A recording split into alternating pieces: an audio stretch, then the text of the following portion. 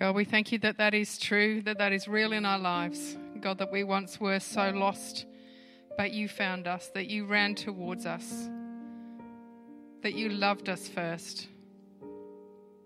God, we thank you that while we were still sinners, you came for us, that you thought that we were worth dying for. God, we thank you for the difference that those words that we sang make in our life. And God, I pray that you continue to gift us and equip us and give us the courage to step out in your name and share that good news with other people around us. God, we pray for the community of Sale that needs to know you so badly. So for so many people who are so broken and so far from you, who just need to know that truth in their life. And God, I thank you that as a church that we can be that light in the community, that you can equip us, that you can send us, and that we will go gladly in your name. Amen. Quickly say good day to somebody around you, 30 seconds today. And just while that's happening, to the online people, a reminder that we're having communion today. So if you can you've got time to run away now quickly and prepare something, just something to eat and something to drink to celebrate communion with us shortly. All right, take a seat. We have a packed service for you this morning. We don't have time for a whole minute, so 30 seconds it was. While I'm talking to you, you can be filling out your Connect cards online. Everything's online. We don't do papery things much anymore. Our online crew can be filling those cards out now too. Hopefully they will pop up for you in whichever platform you're in. If they don't pop up straight away, don't worry, they'll pop up soon. There's a few people stepping into roles that they don't normally do this morning, and Joyce Meyer says, just do it afraid. So there's a few people who are doing it afraid this morning, and we love you. Thank you. Our offering will be, there's an offering box at the back there, but a lot of people are giving online now anyway, but just if you did have cash, there is an offering box at the back. We're going to talk about the men's breakfast, so watch the screens. G'day and welcome to this instructional video on how to get your kids to eat vegetables. You could just cover them in tomato sauce, but that's a bit of a cop-out. So instead, get your kids to become, one with the vegetable. Get out there and grow your own. Dig a hole. Right, chuck in some veggies. Oh, plant some veggies. We'll get some.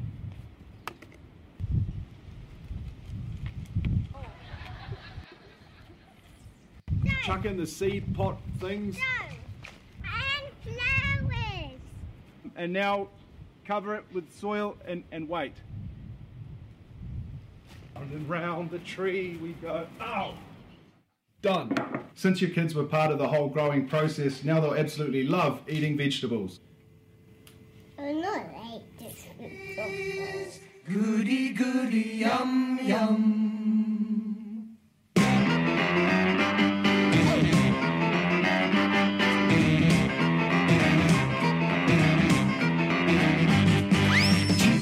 You need a helping hand.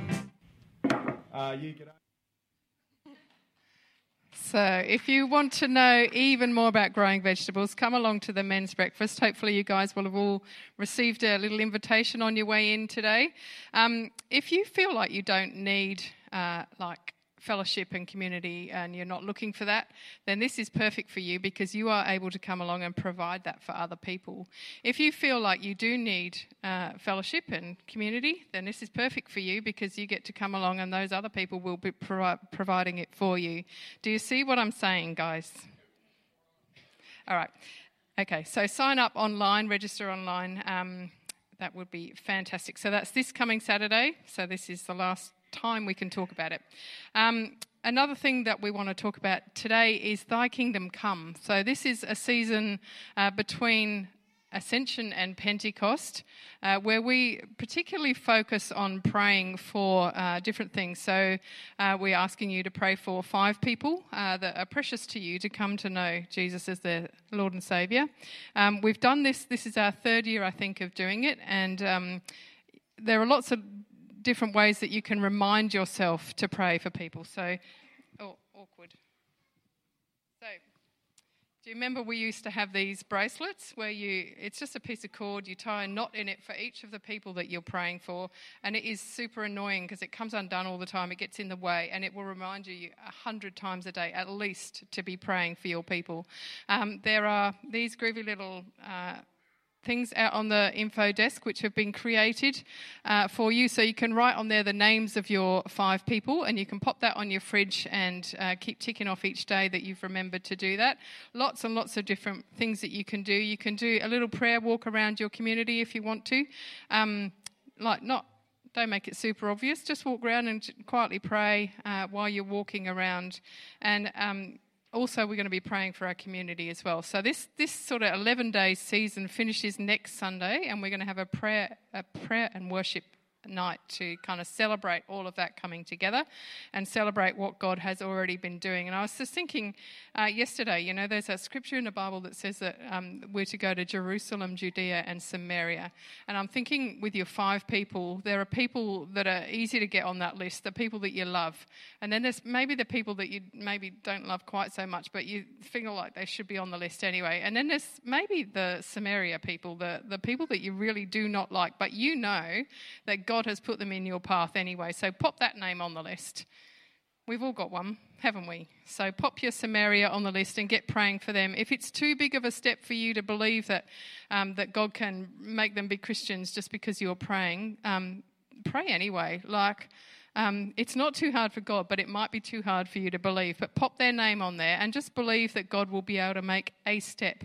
Maybe he can restore your relationship. Maybe he can make them a nice person. Maybe he can make you a nice person. Who knows?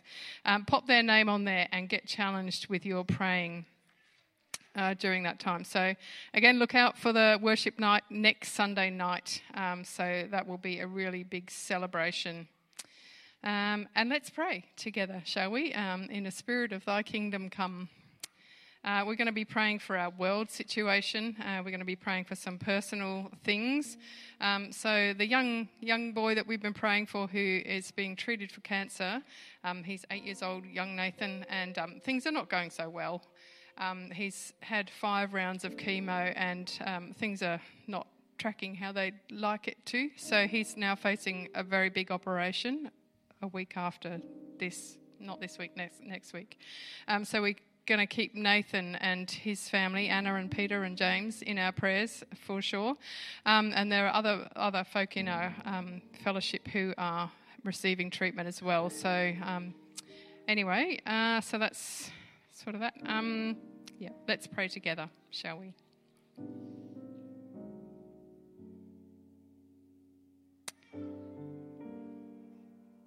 God, we thank you that you are the creator of everything, that you created everything that we see and things that we haven't even discovered yet. But God, we know that you love each one of us individually, so personally, and that the things that matter to us matter to you. God, we bring before you our church community, the members who are struggling with health at the moment. And we think particularly of young Nathan and his family. God, I just pray that you bring a real sense of peace into that situation, God, that they will know that you are walking that journey with them, that they don't do it alone. God, we pray for your continued healing in Nathan's body. We thank you for the small progress that has been made so far. And God, we believe you that you can do much more in his body. God, we know that you know every cell of that little body because you made it and you put it there.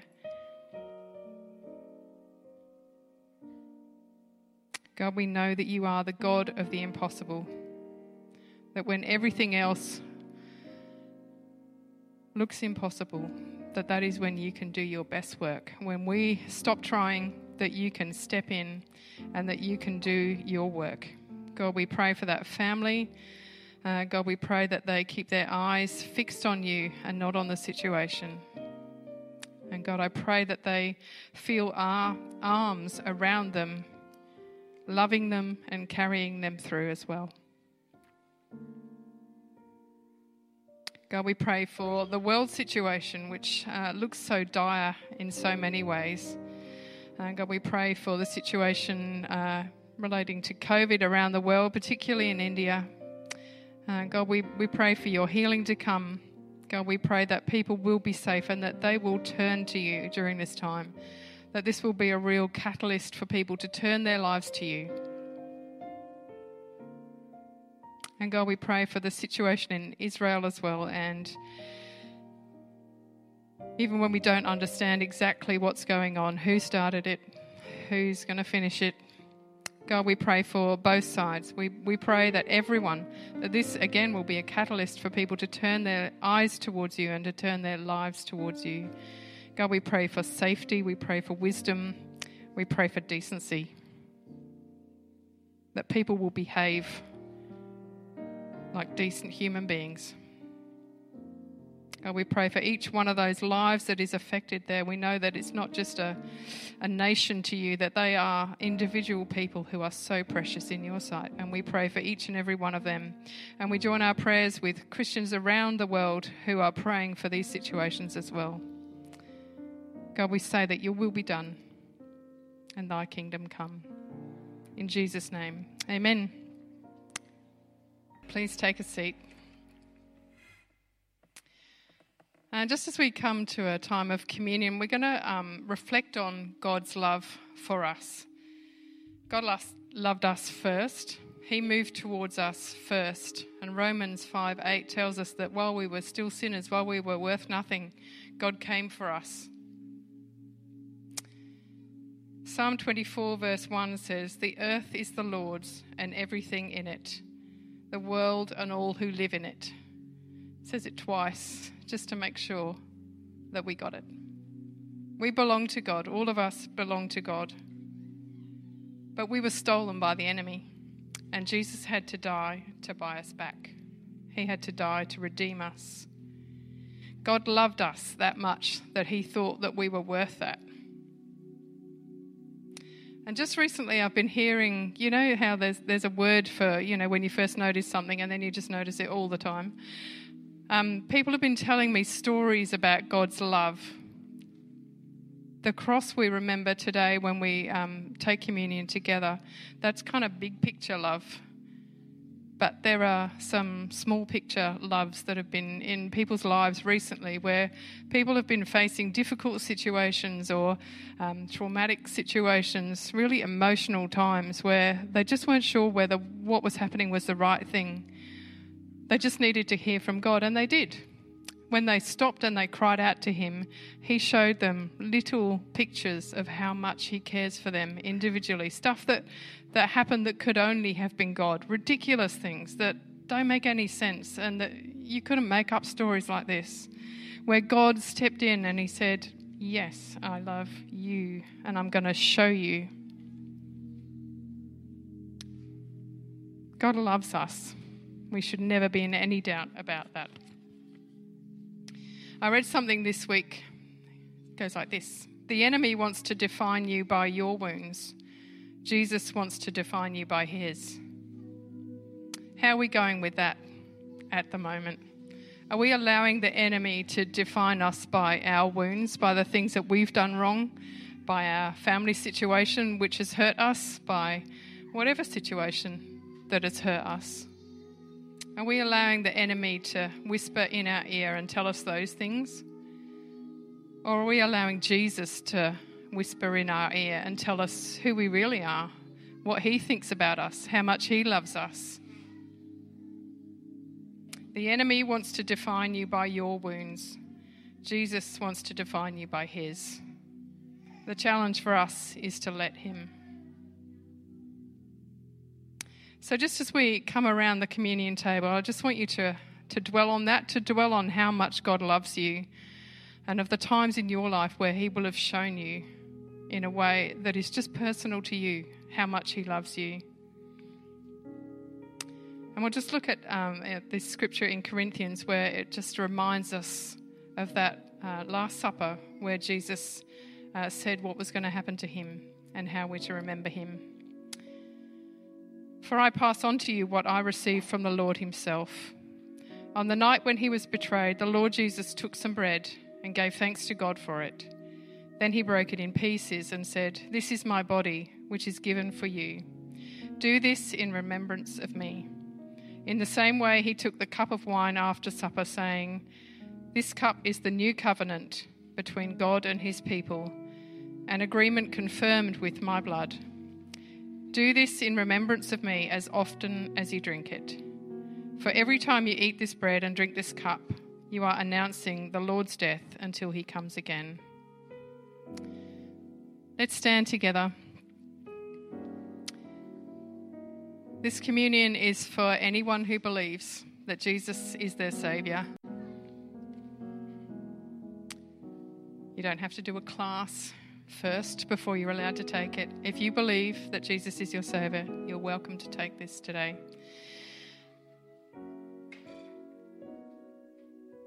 Let me just pray for you, and then I invite you to take the elements as we are singing the next song. God, we thank you for everything that your sacrifice means for us. God, we thank you for the joy of your salvation, your free gift to us, which cost you everything that you had. God, I pray that this is a moment where we don't take that lightly, where we can choose to dwell on the love that you demonstrated for us that day, for the time that you ran towards us, for the way that you've lifted us and carried us, for the times that you walk beside us, for the times that you fight for us. God, we thank you for these simple elements that represent that sacrifice to us. And God, as we take them, I pray that we receive your love again, or for the first time. God, we thank you for loving us. We thank you for everything that you've done for us and everything that you are. In Jesus' name, amen. Oh, Jesus, I thank you for forgiveness. I thank you for your love. As far as the east is from the west, so far have you removed our sins from us. And God, this morning I pray for those that need reminding of that forgiveness for themselves. That what is impossible for us is possible for you. The chasm between us is bridged by the cross.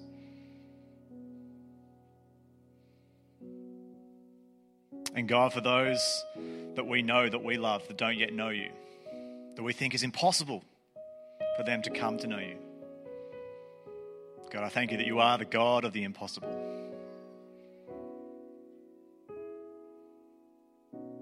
You are the God that performs miracles. And God, we lift up those who don't yet know you. And God, we pray that we might be vessels, we might be the people you use to reach them with the good news. God, that you would soften their hearts, you would open the doors for us to be the people that you've called us to be, disciple makers, followers of you who make followers of you. So God, would you use us, would you use this church, this family, to accomplish your mission and your purpose? And God, we thank you that you are there right beside us every step of the way. When we succeed and when we fail, God, you are faithful to your promise. God, we love you. We thank you. We thank you for this moment together. We pray this in the powerful name of Jesus. Amen. Amen. Please grab a seat. Good morning. Good morning, those online. It's great to have you with us. Very good morning. Thank you, music team. Fantastic job this morning. Thank you for leading us. Sorry, I'm just going to prevent myself from tripping over. We'll try to anyway. A very good morning to everyone this morning. A special welcome though. A couple of weeks ago, Samson Ferguson was born, and I forgot to welcome him on his first Sunday. I missed it, his first Sunday. This is his second Sunday, but a very quiet little clap for Samson Ferguson, Russell Nash's second baby boy. Very exciting. And then last weekend, we welcomed into the world Ezra Reed Pierce, Lauren and Ben had their baby, and they are, very quiet little pup. Not that it makes any difference when they wake and when they go to sleep, but we like to think it does. We're very excited for these two beautiful baby boys that have entered the world, and I'm sure you'll make yourself known to them, but give them their distance as well. I'm sure they don't want everyone trying to touch and poke and prod and all those sorts of things that we're very tempted to do with little babies.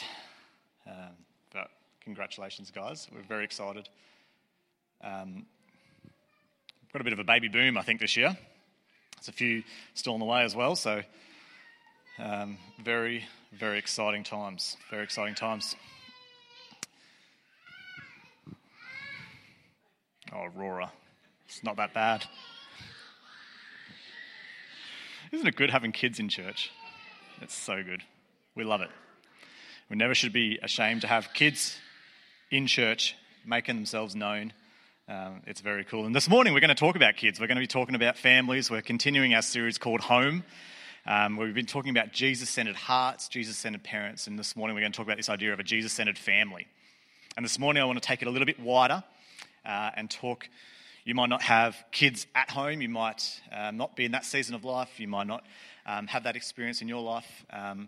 But for whatever purpose or season you are in, we are part of this family, and we want to have a Jesus-centered family, a Jesus-centered church.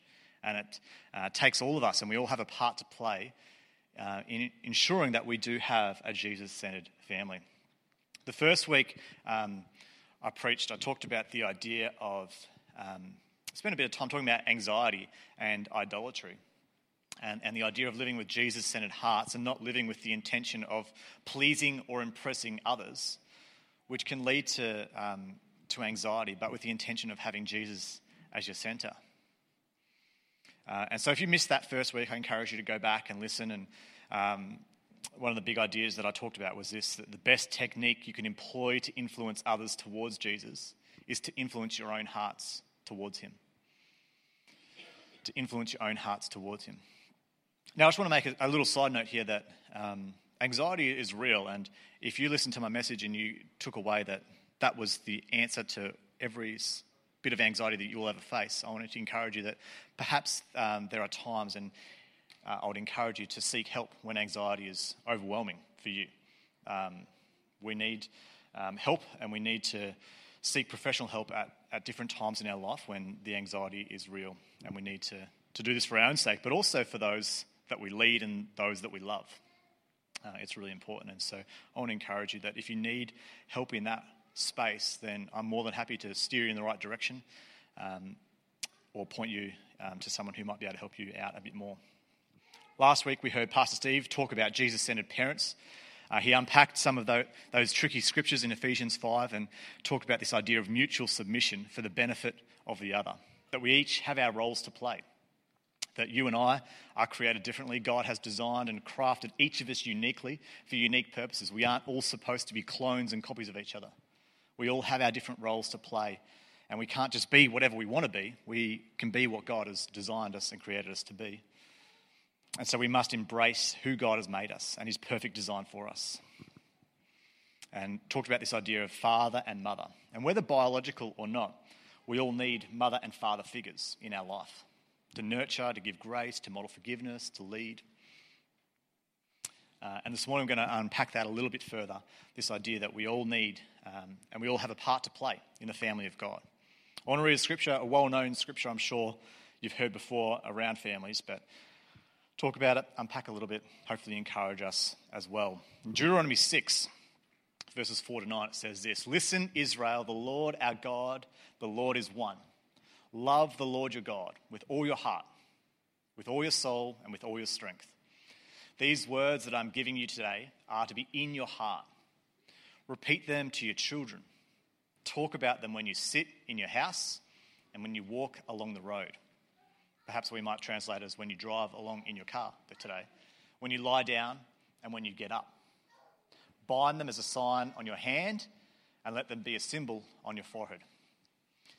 Write them on the doorposts of your house and on your city gates." Lord God, we thank you this morning that we can come around your word. God, we thank you that you have given us your Holy Spirit to help us to understand it and to empower us to obey it. And God, we pray for your Holy Spirit to do that this morning to us. We pray this in Jesus' name. Amen. This week, Alana and I and the boys were in Melbourne. I had a couple of days with Pastor Jackie and Steve at a conference in Melbourne in Crossway. And Alana and the boys came down for a couple of nights. And we had an apartment we're staying at, and it had like one of these underground car parks, ones that you just sort of like, get car sick just travelling. You know, the ones that there's about this much space, and if you had anything but a little car, you'd be in big trouble. Or if you saw another car, you'd have to reverse. I don't know how they plan that. Anyway, so we do our 6 million loops down to the bottom, park the car, go to our apartment, and then in a couple of days, you know, we walk everywhere, and I catch a lift with Jackie and Steve, and we go down a couple of days later to our car, and then right there on the windshield is a spider, like a big hairy huntsman. And for Alana and I, we're not particularly scared of spiders, so we just think, oh, that's cool. We didn't touch it, we just left it, and we showed the boys, and the boys, oh my gosh, that's so cool. And so we're like, let's see what happens. And so we just get in the car and we just drive, and the spider's just crawling around and crawling. And then after about 5 minutes, we just forgot about it. And then we're like, oh, where's the spider gone? Didn't think anything of it. And we couldn't find it, so we're like, oh, must be happy. Go do our thing, come back, park the car. Next day, come down, it's there again on the windscreen. And that time I probably didn't do what I should have done, but I just put the windscreen wipers on and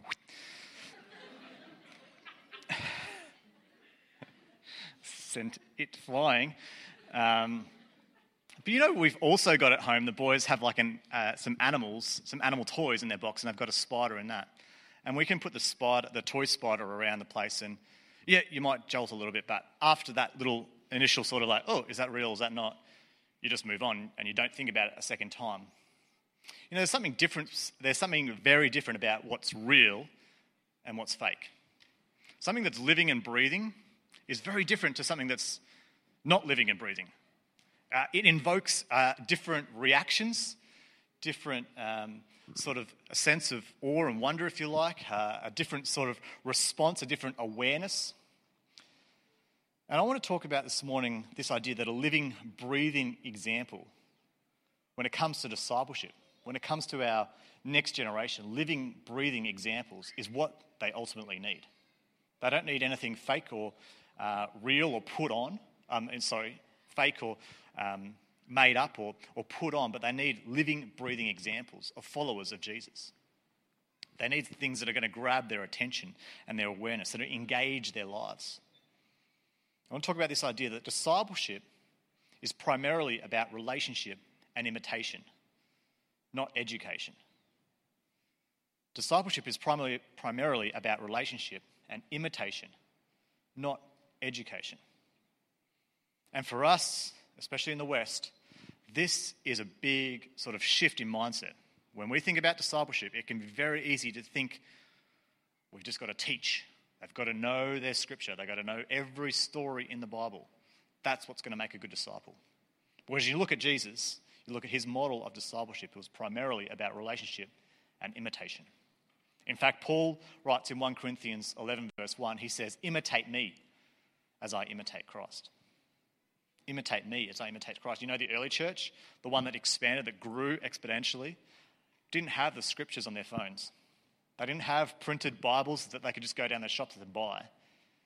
Their model of discipleship was imitation. Was follow me, copy my life, copy my patterns, do what I do. Do what I do.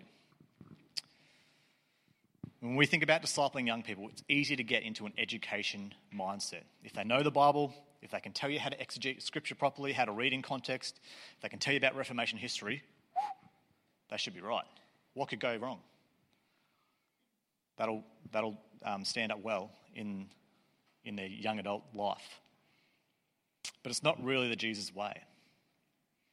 I don't think when it comes to discipling our young people, they need more education. I think they need more imitation. They need more discipling towards obedience, discipling towards action. And you might think, oh, great, I need people to tell my kids to obey me. Not obey you. Obey the Father. Obey God. Obey Jesus and his mission for their life. I'm going to steal a little analogy I heard earlier this week at this conference because I thought it was a really helpful picture of what this is all about. You know, if you've ever told a young person to clean their room, or maybe you've been told to clean your room when you were a child, or maybe today. Still, you get told to clean the room. Either way. Imagine you told your child to clean their room, and then by the end of the day, I want to have your room clean. And then at the end of the day, your child comes running into you and says, I know what you're going to say. I know what you want to know. Did I clean my room? But let me tell you this. Let me tell you what I learnt about cleaning my room. I've read this book, and this book. I've read 3 books about cleaning your room. The best techniques for cleaning. I've read about the different antibacterial sprays and wipes that you can use. I actually even went to a conference on how to clean your room. I'm even starting to write a book on how to clean your room. I talked to my friends. We got a little group going about how to clean your room, and we encourage each other and we pray for each other on how to clean our rooms. At the end of the day, you want to know, is the room clean? Is the room clean? And if they say no, well, it doesn't matter how much you know. Did you clean the room? Did you clean the room? And I think sometimes in our Christian education mindset, we can fall into this trap about when God tells us to go and make disciples, when God tells us to love him with all our heart, soul, and mind, we can know all the answers. We can know how it looks, how it's supposed to look. We can even teach other people what it's supposed to look like. But do we do what we're told to do?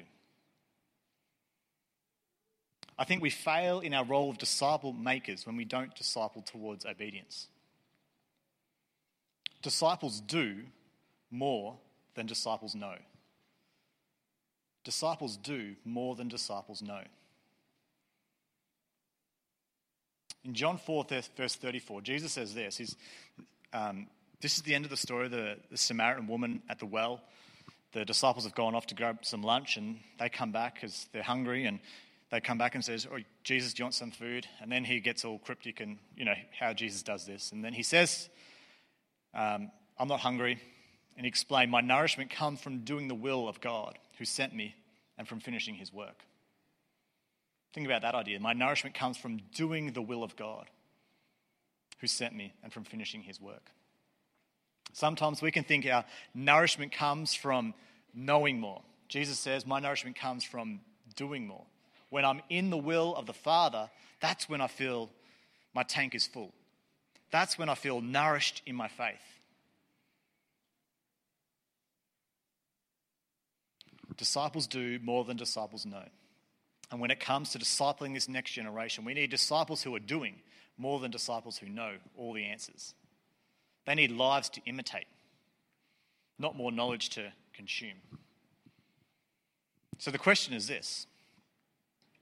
For me and for you, if someone was to imitate your life, would they grow in their faith and discipleship towards Jesus? Would they grow in their faith and their walk with Jesus? If someone was to imitate your life, to do what you do, to live how you live, talk how you talk, would they be discipled towards faith in Jesus? Discipleship fails not when people don't know enough, but when people don't follow enough. We fail when we have lack of character, not lack of information, not lack of education. So live it out.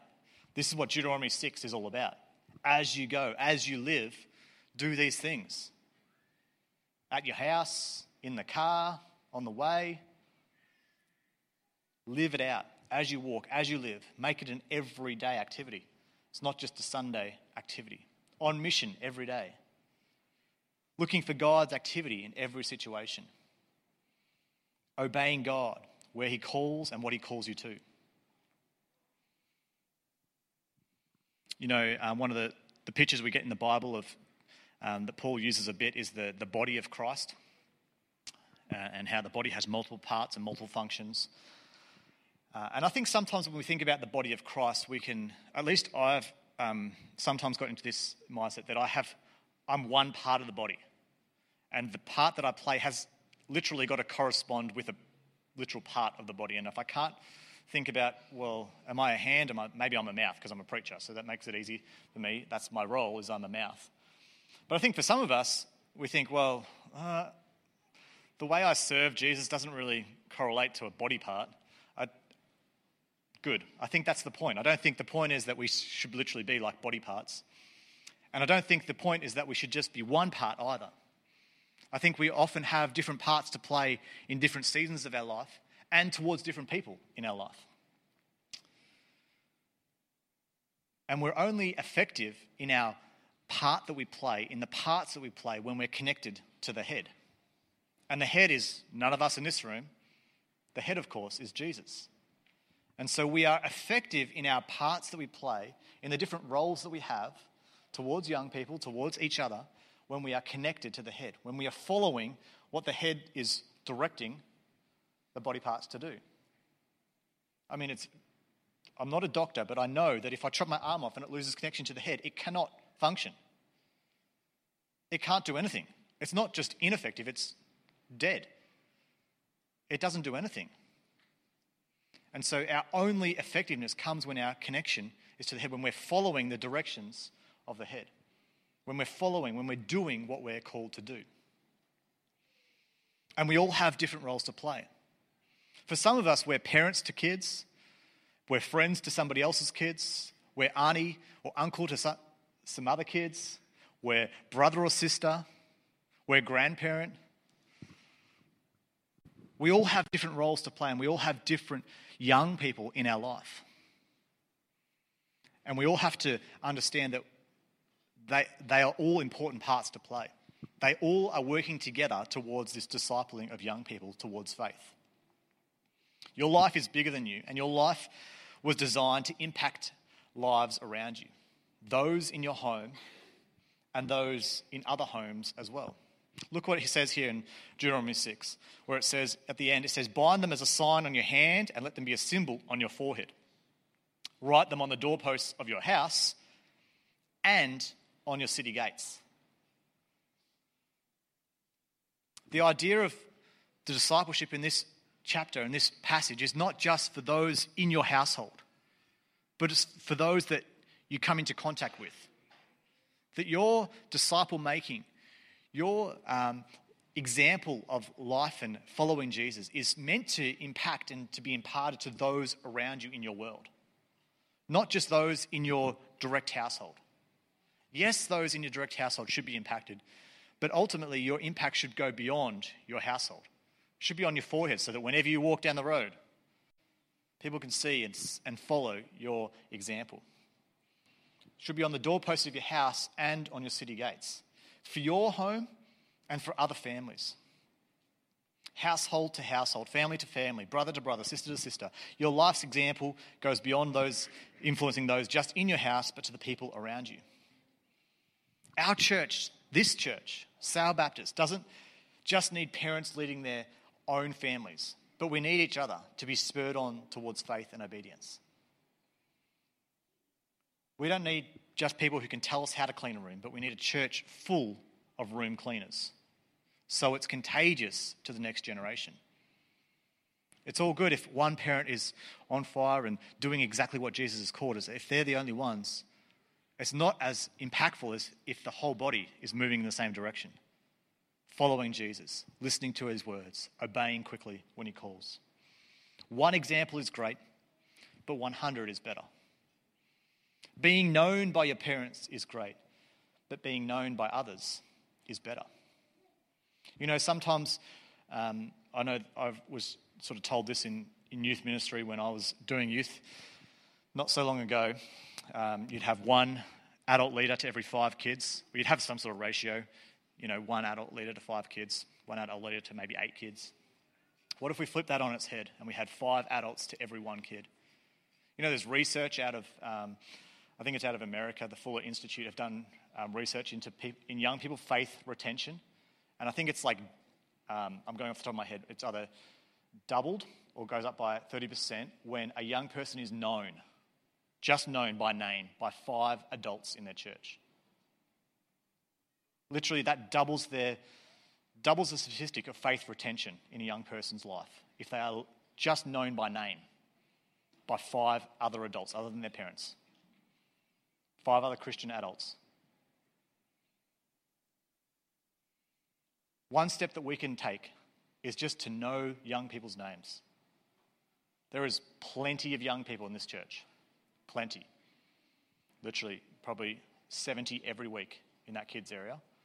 Another 30 or 40 on a Friday night at youth. Over 100 young people in this building every week.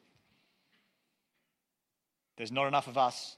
We need to know more than 5 each. If you don't know 5 young people's names, can I encourage you that aren't your kids or just your friends in your little circle? Can I encourage you to step outside your little world, your little bubble? Maybe introduce yourself. Maybe say hi. Most of them have name tags on when they come out of kids. Just call them by name. Say their name. You'll be amazed at the impact that has when they are known by name. Praying with your parents is great, but praying with others is better. Serving with your parents is great, but serving with others is better. Some of our young people don't have Christian parents at home. They don't go home every week to a Christian home, a Christian family, and don't have models at home that tell them how to pray, that model how to read the Bible, that do these sorts of things. They need all of us to stand in the gap. Some of us as parents struggle to encourage our young people towards faith. We need all of us to help stand in the gap. So I want to give you some real practical things that you could do, some practical steps for all of us. First one I've already mentioned is just to talk to young people and know their names.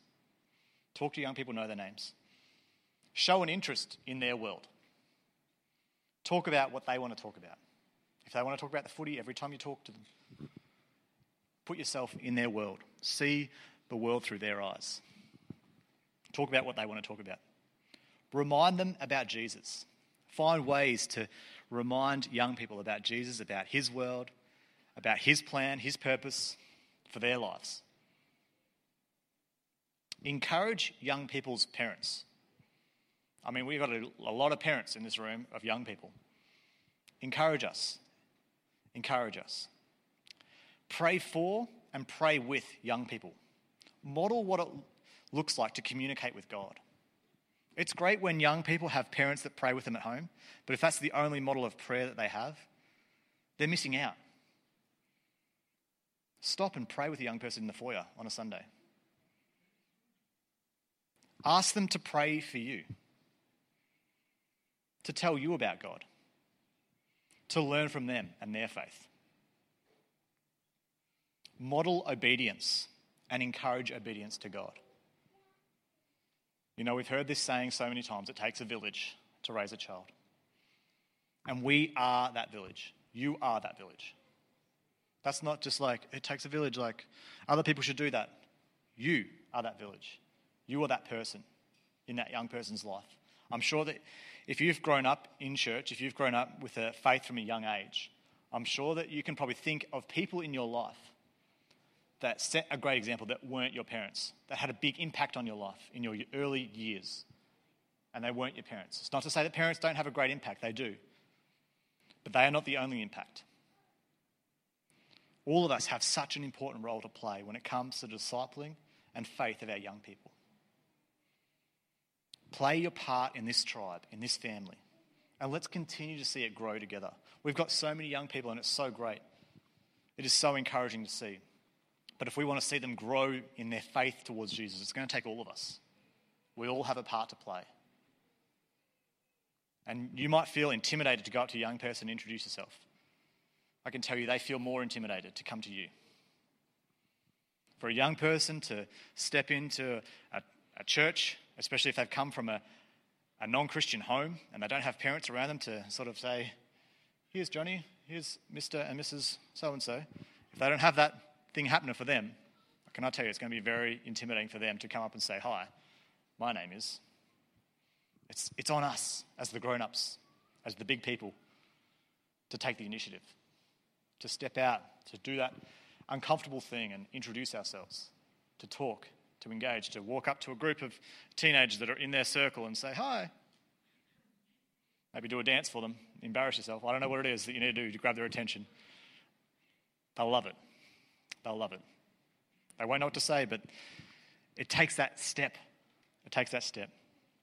We all need to play our part in this family and continue to see it grow from generation to generation, from strength to strength. I want to pray for us as we close. Would you stand?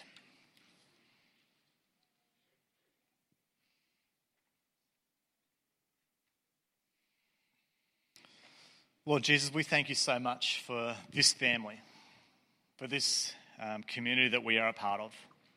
And God, we thank you for the young people that are a part of it. We thank you for the generations that are impacted because of the people in this room.